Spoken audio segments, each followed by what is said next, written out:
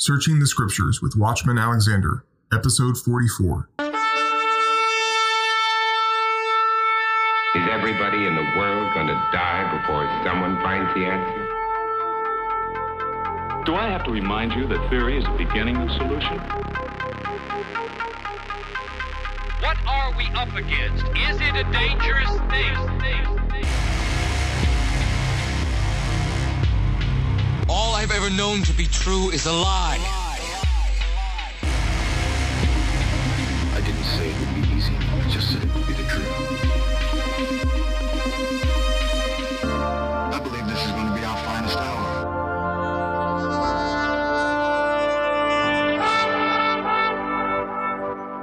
Welcome to Searching the Scriptures with Watchman Alexander, where we break away from religious systems and man-made dogma to learn the Word of God from an independent Hebraic perspective. And now your host, the prophecy buff who tackles the tough stuff, Alexander Lawrence. Hello and shalom. This is Watchman Alexander. And this is Terry Arnold. And before we start today's episode, I kind of wanted to take a minute and do a segment about us, about just what's going on in our lives and what the Lord has been doing, because I figure some of our listeners probably want to know a little bit more about our lives and get a little bit more personal. We're always on we're always in the studying aspect of things, but your hosts are people, so Yes, we want you to know us a little bit. So just real briefly, I thought I would update everybody. Things are going very well with the Disciples of Yeshua congregation.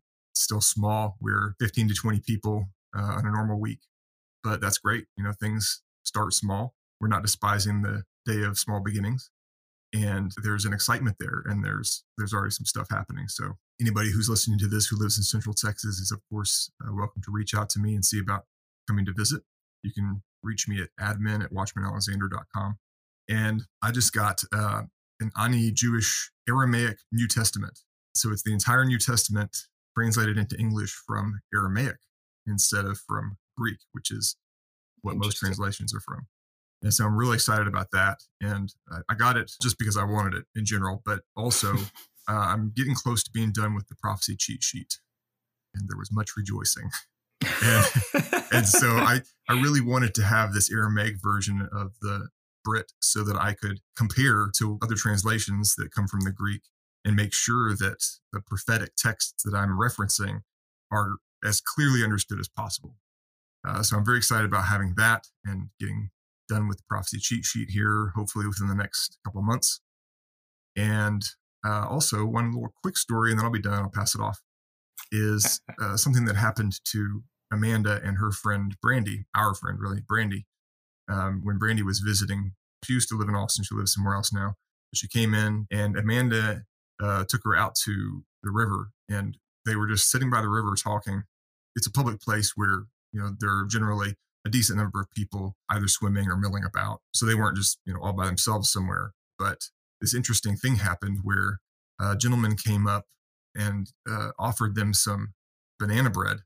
You know, they had Ezra, our son, with them, who is, by the way, 1 year old today. That's another cool thing. I'm so sad I missed his birthday party, man. Oh, it's okay. It's okay, man. I knew you wanted to be there. Yeah, it was interesting having a baby at the beginning of the whole COVID lockdowns thing. And, you know, he really made 2020 so much better than it otherwise would have been. But yeah, we're a year in now. But he loves bananas, absolutely is bananas for bananas. And so this guy comes up with banana bread and offers some. And they said he was really nice. And he got to talking to them just about stuff, but made it clear to them along the course of the conversation that he was a believer, and he was telling people about this ministry that they have that helps addicts and other people who need to go through a process of recovery. And what was so interesting about it is that he handed them this flyer, and they didn't look at it right away to see where the ministry was. They just assumed it was from this area, I guess. I mean, why wouldn't you? And they looked at it later, and it was actually a ministry that was located out where Brandy lives, which is hours away. And Brandy has been praying for a while very intently for a family member who is in addiction, and he He doesn't want to be. Supposedly this guy has a really good heart, and I think he's a believer, but he's just stuck in addiction to drugs. And so the family has been praying for him, and he's in jail right now, I think for the next 6 months or so. But when he gets out, they're thinking about what can we do to help him. And so now she has this information about a ministry that will help him that's in their area. And he told them that he was going around and talking to people outside in that area that day and handing out these flyers and handing out bread. But the weird thing was they saw him come kind of straight at them. Like when he appeared from wherever, the sidewalk or the woods or something, when he came into their sight line, he kind of came straight for where they were. And then he left and he didn't talk to anybody else, didn't hand out any more bread or flyers. And then they said he just kind of disappeared. Like they were chatting. They looked back to see, they're just kind of watching him as he walked away. They looked away for a minute, looked back, and he was just gone. They're like, what in the world? And then when they found out that the flyer was from a whole other region, they were like, what in the world was this guy doing handing out flyers for a ministry that isn't even around here?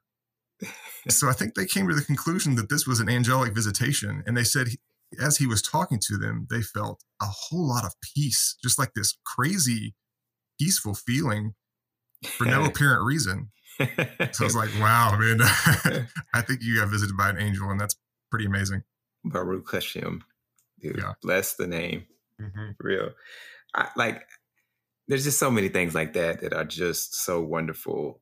And that reminds me, Alex, of just the other day when we were on the phone, just all of the interconnections between just God connecting us with people who are coming into a place where they're starting to understand more Hebrew roots things, or on the other side where Jewish people are like looking and just kind of scratching their head like, wait, what?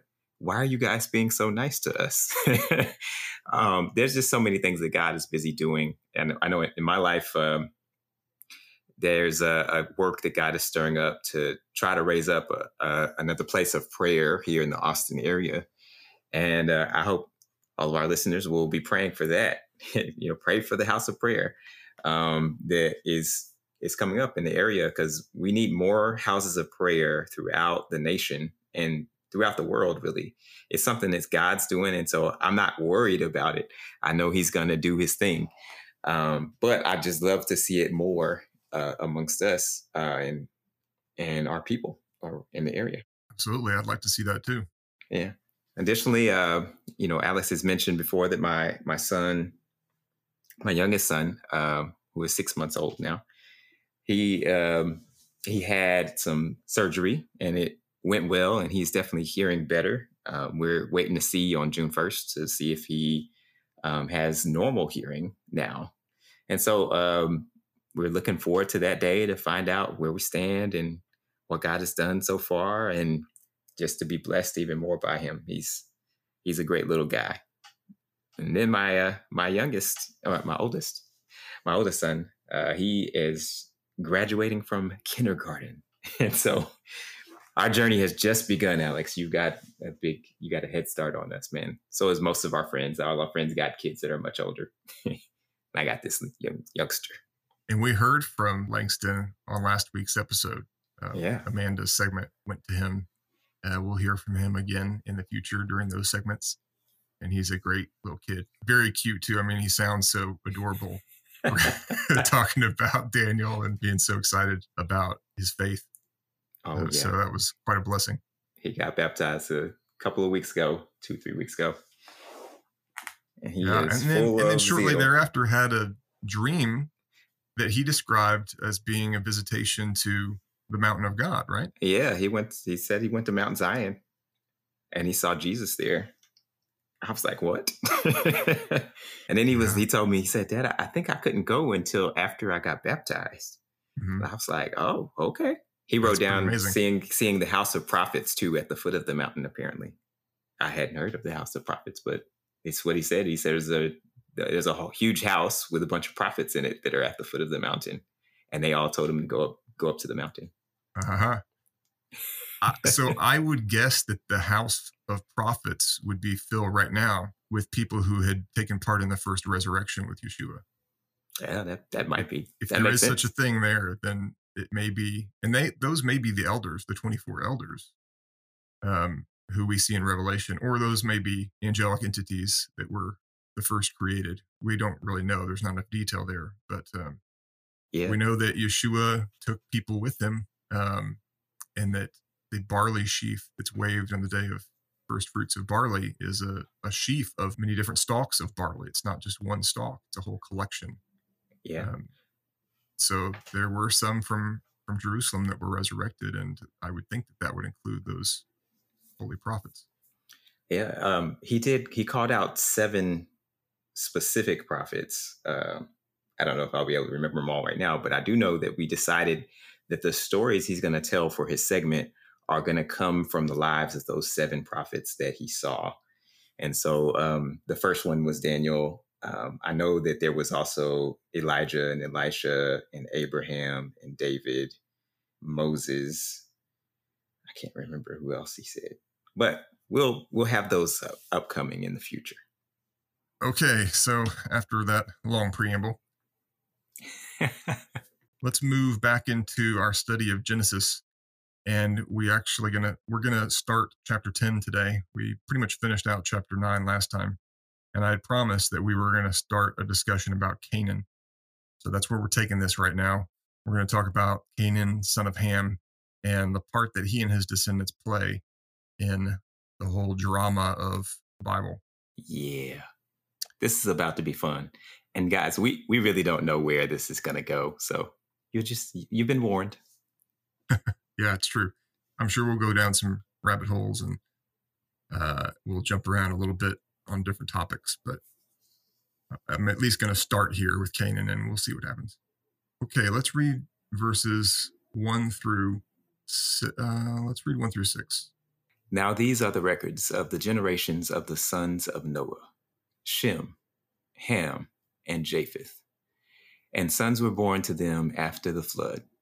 The sons of Japheth were Gomer, Magog, Madai, Javan, Tubal, Meshech, and Tiras. The sons of Gomer were Ashkenaz, Riphath, Togarmah. The sons of Javan were Elisha, Tarshish, Kittim, and Dodanim. From these, the people of the coastlands of the nations were separated into their lands, every one according to his language, according to their families, into their nations. The sons of Ham were Cush, Mizraim, Put, and Canaan. That's verse 6. Oh, sorry. Go ahead through verse 7. The sons of Cush were Seba, Havilah, Sabta, Raamah, and Sabteka. And the sons of Raamah were Sheba and Dedan. Okay, so Ham had 4 sons. I'm sure he probably had more than that. Oftentimes, these things are compressed to only show us the ones that are the most pivotal. But he had 4 that are worth mentioning. And those were Cush, Mitzrayim, which is Egypt, Put, and Canaan, or Canaan. We talked last time about how Canaan comes 4th in this list, even though he was probably the firstborn. Right. So that's interesting that he's being pushed to the end. But what I want to do as we go forward here is focus on the descendants of Canaan, because we know hopefully we have a decent understanding of Egypt and where he ended up, and Put and Cush is a little bit more mysterious. But we know he inherited land that was primarily to the east and somewhat to the southeast of Egypt. But Canaan is the outlier. Why did he end up where he is? And in order to understand that, we're going to have to go to the Book of Jubilees. Yeah. And before we do that, can we deal with some of the Japheth? I just want to put some footnotes in here. Mm-hmm. Especially when you're kind of new to the Bible, you're reading these names, you're like, I don't see how any of these people's names matter. So I want to make that a little bit closer to our listeners for the sons of Japheth, especially because Japheth also plays a very important role among the 3 sons. But when you read specifically Magog, some of you might remember things like, oh, the Gog and Magog War. So that's that same one. The others, Javan and Tubal. Tubal is going to definitely get reference. Meshach is going to get referenced again later in the scriptures with the region that they go to. All of those tend to be northern regions. I think from the Book of Jubilees, we get that they are just more northern as far as their inheritance of all of the lands of the earth, the sons of Japheth in general. And then you see other things here, like the sons of Gomer is Ashkenaz. Some of you might have heard the term Ashkenazi Jew. And so that's a reference there to the land of Ashkenaz as well. Then there's like places like Kittim, Tarshish, that would be the same. I think that's generally the like Spain type area is where Tarshish is referring to. So in the story of Jonah, you'll hear that reference. He tried to flee to Tarshish. So basically he just tried to go as far away from the whole land as he possibly could. Kittim, I think, is often connected with Rome and Italy. So those are just some spots that you might want to know about as being connected here. Yeah, that's really good stuff that you just pointed out that will play a part in our later discussions, because especially the Ezekiel 38 war involves Gog, Magog, Meshach, and maybe Tubal. Yeah, Tubal as well. Yep. And that's a big one. There's a lot of focus on that throughout at least throughout the Protestant world, especially evangelical world of teachers. Yeah. There's a lot of emphasis on Ezekiel 38 and trying to figure out when that falls in the timeline, because if it falls sooner than the very end of the age, it could be very influential in the religious life of the Jewish people and influential in world events, just geopolitics in general. Yep. But we'll get to that later. So the Book of Jubilees gives us a lot of detail about what was going on with Noah and his sons that we don't find in Genesis, just because Genesis is intended to be very concise. Yep. So in Jubilees, and by the way, we said this before, but the Book of Jubilees was found in the Dead Sea Scrolls. Actually, a lot of copies were found. The guys at Qumran were using it extensively. Yep. We're going to start in chapter 8, verse 7. And she bare him a son in the 5th year. Is that what you want? Yep.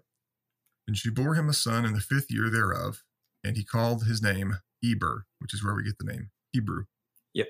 And he took unto himself a woman, and her name was Azarad, the daughter of Nebrod, in the 32nd Jubilee, in the 7th week, in the 3rd year thereof.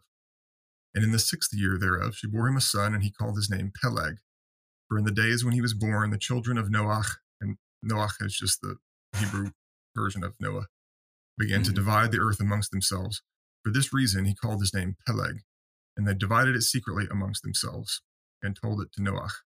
Okay, so pause. Peleg is probably familiar to most listeners. And there's been some discussion as to whether or not the earth was physically or metaphorically divided at the time of Peleg. And Jubilees actually answers this for us quite nicely. It says, he was named the way he was named because the sons of Noah were at that time deciding how to divvy up the land. Not that there was an actual division geographically, or I should say terrestrially. Yeah. Okay, although I'm still a fan of both. I think of it as prophetic name as well. Well, I actually do believe that the earth changed a lot after the flood, and it may have split from being one supercontinent into the 7 continents that we have today. I don't even know if it split at the time of the flood or if that's something that happened a little bit later. What we do know is that initially, after the flood, the water levels were much lower. The sea level was lower by a significant enough amount that big megalithic cities and structures were built in areas that are now completely flooded. Now, most of these that we've found so far are still relatively close to the coast. Mm-hmm. So I don't think the sea level was, hundreds or thousands of feet lower. Well, maybe hundreds, but not thousands as far as we know, because all of the ruins that we found underwater have been, somewhere between 58, 100 feet, something like that. But even that is significant. What that means is that there were a lot of pathways that were open at that time that are now not passable with anything except watercraft. Right. And that makes a big difference when you're talking about the migration of animals and even the migration of people after the Tower of Babel incident, but especially the animals. How did the animals get over to, and I'm talking land animals, how did they get over to islands in the Pacific that are now completely remote? Well, right. There's actually pathways. And if you look at the topographical map of the Pacific, then you see that the elevation of the land between these different islands out there and like Southeast Asia is really pretty close to the surface. So if the water level was a few hundred feet lower, animals could have just walked out to those remote locations, and then it rose and they got trapped there. Right. And just so we're tracking all the way, the typical name is Pangea for the supercontinent idea, which, it definitely has some hiccups there with the name, because Pan is like what is it? Is it among the Greek gods? I can't remember where that term comes from. But one of the things about it is that there's been evidence from scientists and stuff for a long time to support these things, because you see the same kinds of fossils on each side of places like South America and Africa. And so that divide and the brokenness between these definitely is underscoring some of the things that Alex is talking about here. And all of that is not missed when we talk about what this book of Jubilees is talking about, dividing the lands. I think it's actually important for us to try to get a good grasp on which lands belong to who among the three sons of Noah, because it might provide some insights into everything where we see something about the four divisions. And you might be asking, why four? And Alex and I have talked a little bit about this before, like offline, but there's a lot of spots in the Bible, for instance, Daniel, where things are divided up intentionally by what it calls the four winds of heaven. And so we think of that as like the four cardinal directions. And there are some parallels between that and how the land gets divided between the sons of Noah, with kind of there's three of them, but then there's like a secret fourth if you talk about splitting off Canaan as its own separate thing. Because when they get off the ark, as we talked about before, we believe that there's three sons plus the grandson with Canaan.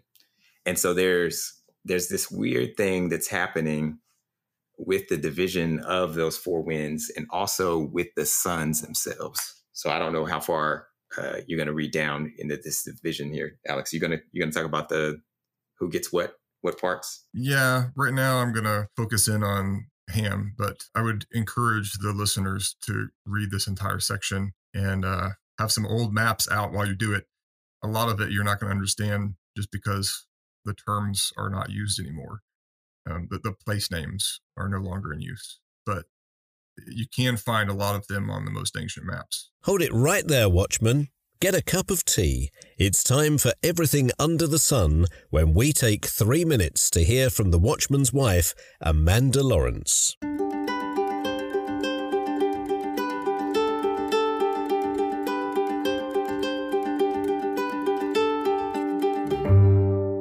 We're just going to jump right in this week. When was the last time you asked to be used by God? When you asked him to lead you to divine appointments and for things to fall into place too perfectly to be coincidental? I think sometimes believers assume we will inherently have these things happen, and that's true to a degree. But I anecdotally know that when I purposely pursue looking for God, he moves in a big way. Last week, the morning devotional I do with my best friend touched on this, and I was lamenting the fact that I haven't had a moment like that in a while, and disappointed in myself because I haven't been seeking him and asking him to divinely use me in that way. So our sweet baby recently turned 1 year old, and he was gifted some money because the kid grows like a weed and needed some new clothes. And because I'm a thrifty woman, I was heading to the local Goodwill. As I was in the turn lane about to head into the parking lot, I saw a woman on the side of the road. She had a shopping cart with her and 2 kids under the age of 6. And she looked like she had walked kind of a hard road, no pun intended. And I felt God nudge me to give her some of the money that we had been gifted for our baby. Now, logistically, because of where she was on the road and because I was in the turn lane, I couldn't have gotten to her safely. So as I drove past, I thought, God, I don't know if that was actually you encouraging me to give that to her, or if I'm just chomping at the bit to be used by you, that I'm just going to invent things for everyone I see. So I went in and I shopped for my baby. And when I left, I remembered the woman and I prayed and asked God that if I was supposed to give her the money, that I would see her again. I had been in the store for about half an hour, so I wasn't really expecting to see her. I get in my car and I'm leaving the parking lot and she is directly across the street. Okay, God, that was loud and clear. So I drove across, parked in the parking lot. And at that point she had started to walk away. So I jumped out of my car and ran after her. And I apologized in advance. I told her that I didn't want to offend her, but I felt that the Lord was prompting me to give her some money. And in the shopping cart, she had an additional 2 sweet kids who were even younger than the other 2. She was hesitant, and I just kept saying that I felt like the Lord was asking me to give it to her. And she told me that she had just spent the last of their money, so she was very appreciative. I checked in with my devotional friend and the watchman right after. I cried, obviously, and the watchman remarked at how kind the Lord is to orchestrate that so quickly after I had prayed. Because earlier that morning, right after we finished the devotional, I did pray. I asked God to use me today. I asked him to orchestrate things, move things into place so that I could help someone or hear a word from him or whatever it was that he wanted to do in my life. And so I agreed with the watchman that the Lord is kind, and even God answering that prayer so quickly, that part was for me. I have a tendency not to be loyal to a subject in prayer if I don't see an answer in the amount of time that I have arbitrarily allotted. So basically, I just wanted to brag on God for a minute or 3 and encourage y'all to deliberately ask God to position you for specific people and specific circumstances. I just feel like there are so many opportunities out there every day that I just go right past, and that I'm not opening my eyes and I'm not listening with ears from God, and I'm not seeing all of the chances that there are to bring glory to him. As always, you can reach me at thewatchmanswife@gmail.com.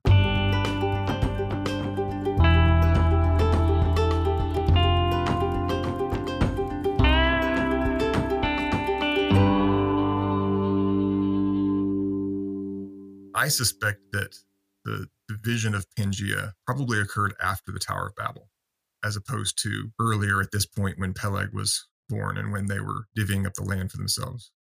I do as well. And that for me gets underscored by, I mentioned earlier, I said, I think his name is also prophetic, because I think he was given that name in accordance with what would happen in his day, right? Not just when he was born, but his days, like his days of his life. And so I think that actually maps right on top of that. Yeah, and he lived for hundreds of years. So it wasn't necessarily soon after his birth. It could have been a little while later. But yeah, I think you're right about it being a prophetic name.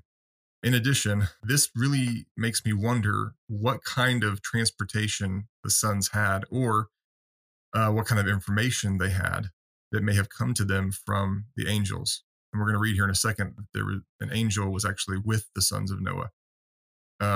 But they had to have known something about the geography of the world from end to end, from east to west, from north to south. They would have had to understand what the geography looked like in order for them to be able to split it up amongst themselves. And I think they would have had to understand the climate in the different places as well, to know whether or not it was even somewhere that would be viable to take their families. And they seem to have understood that, because you in the descriptions of the different territories, you're not going to find anywhere that's just unbelievably hot or cold or super mountainous or anything like that. So they understood the terrain. And how was it that they understood it? I think that those are the only 2 real options in my mind, is that either the world looked very similar after the flood as it did before the flood, and they still had all their maps and their books and their knowledge from before the flood to understand the face of the world, which doesn't seem like a good option to me, because the book of Enoch talks very strongly about how much the world was changed by the flood, how the whole face of the earth was affected, and even mountains changed places and such. So I don't know that it was really all that similar to what they had before the flood. Yeah. But that's a possibility. Another possibility is that they still had some kind of transportation that they took with them on the ark. And this is something I'm going to incorporate if I can ever get back around to writing Reign of the Rebel. I'm going to have some sort of aerial vehicle in possession of Noah and his sons that they brought with them, and a limited amount of fuel, I'm sure. But perhaps they were actually able to do a charting expedition aerially, and they kind of understood before they got on the ark that the world would be different and that they would need to have some way to scout. And so they brought something with them. It's interesting. I guess a third possibility is just that the angels told them, like gave them a map and essentially said, here's what you're working with, now from this, decide what you're going to do. And leave it up to me to come up with a third. As I've been talking I've been talking a lot more about spiritual bodies recently. My understanding is that they might also have been able to reach some kind of, get a vision from their spiritual body standpoint that would have certainly been able to go aerial. We hear about things like that with Ezekiel, where he's picked up by the Spirit. John, same thing, and carried. So there might be other ways that are less human ingenuity bound that they could have also got that same information. And that's true. This reminds me. Let's lump that all together into just a category of supernatural. Yep. Supernaturally, somehow they knew. Yeah.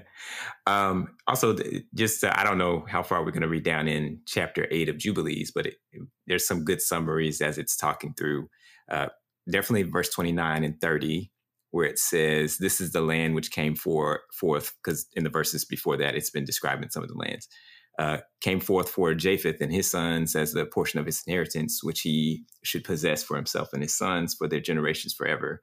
5 great islands and a great land in the north, but it is cold, right? I mentioned before that Japheth was in the north, and that maps on top of, I believe, places in Russia today. That's a lot of theories about that Russia is really Gog, Magog. And the land of, and it says specifically here in verse 30, and the land of Ham is hot. So that's likely to be, from our map today, probably South America and out in Africa on that side of the earth. And the land of Shem is neither hot nor cold. So that's everything in between. And I always wonder how the Americas play across between Shem and Japheth. I definitely would say and when I say Americas, I mean the North Americas, North America. It seems to me that North America territory, including what the Native Americans had before, would go either to Shem or to Japheth, and perhaps a mixture of both based on how everything is laid out. So that to me seems to be important in understanding end times expectations for North America. But I don't really have any definitive things there. Those are just my educated guesses. Hopefully they're spirit-led, but I wanted to share that as well while we're here. A lot of the descendants of Shem have ended up in North America, from my understanding of things. So, okay, let me keep reading. So the sons in verse 9 divide the land amongst themselves in private, and then they go to Noah. They're getting ready to leave home, and they've already kind of got a plan for it before they tell Noah. Continuing from verse 10. And it came to pass in the beginning of the 33rd Jubilee that they divided the earth into 3 parts, for Shem and Ham and Japheth, according to the inheritance of each, in the first year, in the first week, when one of us who had been sent was with them. Okay, so they divide it in the first year, in the first week. And the word week there is referencing weeks of 7 years, not days. So the first week would be the first 7-year period of a Jubilee cycle. And the first year of that means that this is the very beginning of an entirely new Jubilee cycle. The us being spoken of here is an angel, because an angel is narrating the book of Jubilees. So when it says us, this is the angelic being that was speaking with Moses. And he is saying that one of his brethren was with the sons of Noah during this time when they were dividing up the earth. Yeah. Verse 11. And he called his sons, and they drew nigh to him, they and their children. And he divided the earth into the lots, which his 3 sons were to take in possession. And they reached forth their hands, and took the writing out of the bosom of Noach their father. And there came forth on the writing as Shem's lot, the middle of the earth, which he should take as an inheritance for himself and for his sons for the generations of eternity, from the middle of the mountain range of Rapha, and so on and so forth. So Shem got Middle Earth, which is cool because Tolkien made it cool. Yeah. And as we referenced before, that's neither cold nor hot. Like it's a blend. Right. In the first thing. And then we skip on to chapter 9, and we see that Ham got the portion to the south and the west, which is hot. And he divided that among his sons so that Cush would get the eastern portion. And again, I think that would be from perhaps the Horn of Africa up into the Sinai Peninsula and all the way over into Saudi Arabia. Mm-hmm. And then Mitzrayim, which is Egypt, got the portion that we know of as being Egypt now. And then to the west of him was Put, which is essentially where that still is. Yeah. And then from the west of Put was to be Canaan or Canaan. And that's not where Canaan is. We should read that. Yes.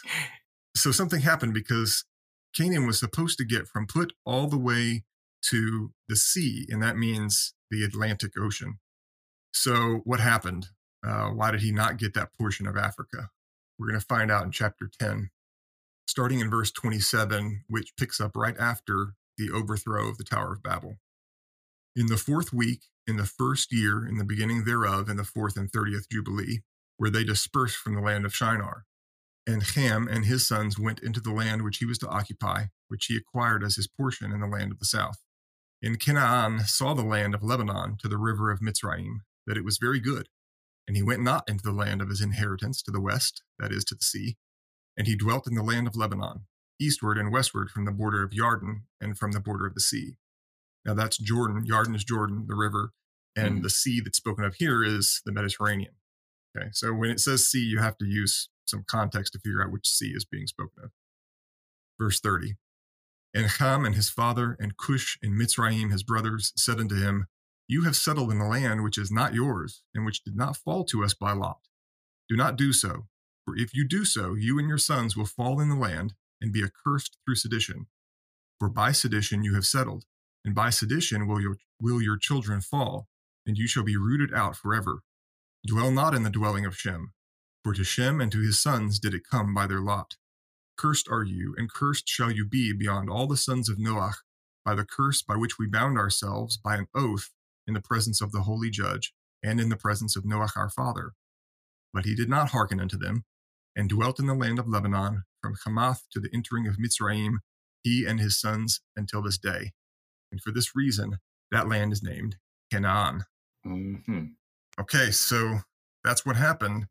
Canaan didn't like the territory that was assigned to him, and he rebelled against it. And he went and took some of the land that was supposed to be Shem's. In fact, he took the most important land of all Middle Earth, which of course was God ordained. God needed an enemy to be in that land because he's writing a story, and there have to be bad guys, and there has to be high stakes, and there has to be difficult challenges to overcome. So he had Canaan go live right there where he was going to put his name in Jerusalem and the surrounding area. And so that's how we get places in Zechariah 14 where it says there'll be no more Canaanites in the land, right? We get this because he heard his father, he heard his grandfather, he heard his brothers all tell him, don't go there or you'll be cursed and you'll get wiped out. And he was like, but it looks good.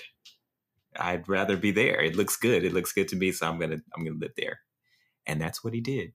And, you know, I had long, when I was younger and stuff, when you read all of the stuff about the Israelites coming and taking the land from Canaan, because you don't get this context right here, like a lot of people think, oh, that's just, that's just people taking over what doesn't belong to them when the Israelites go in and they take the land, or anything like that. But without this story right here, like the context is so crucial for us to understand how to deal with when people are more hostile towards the idea of Israel having to conquer the land and take, like, there's people living there and you have to kick them out.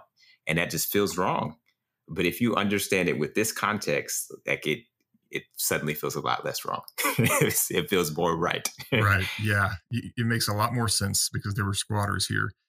And in our next episode, we're going to get into who the descendants of Canaan were, and it's specifically the tribes of giants and how wicked they were, and also who they served, which is going to be very instructive.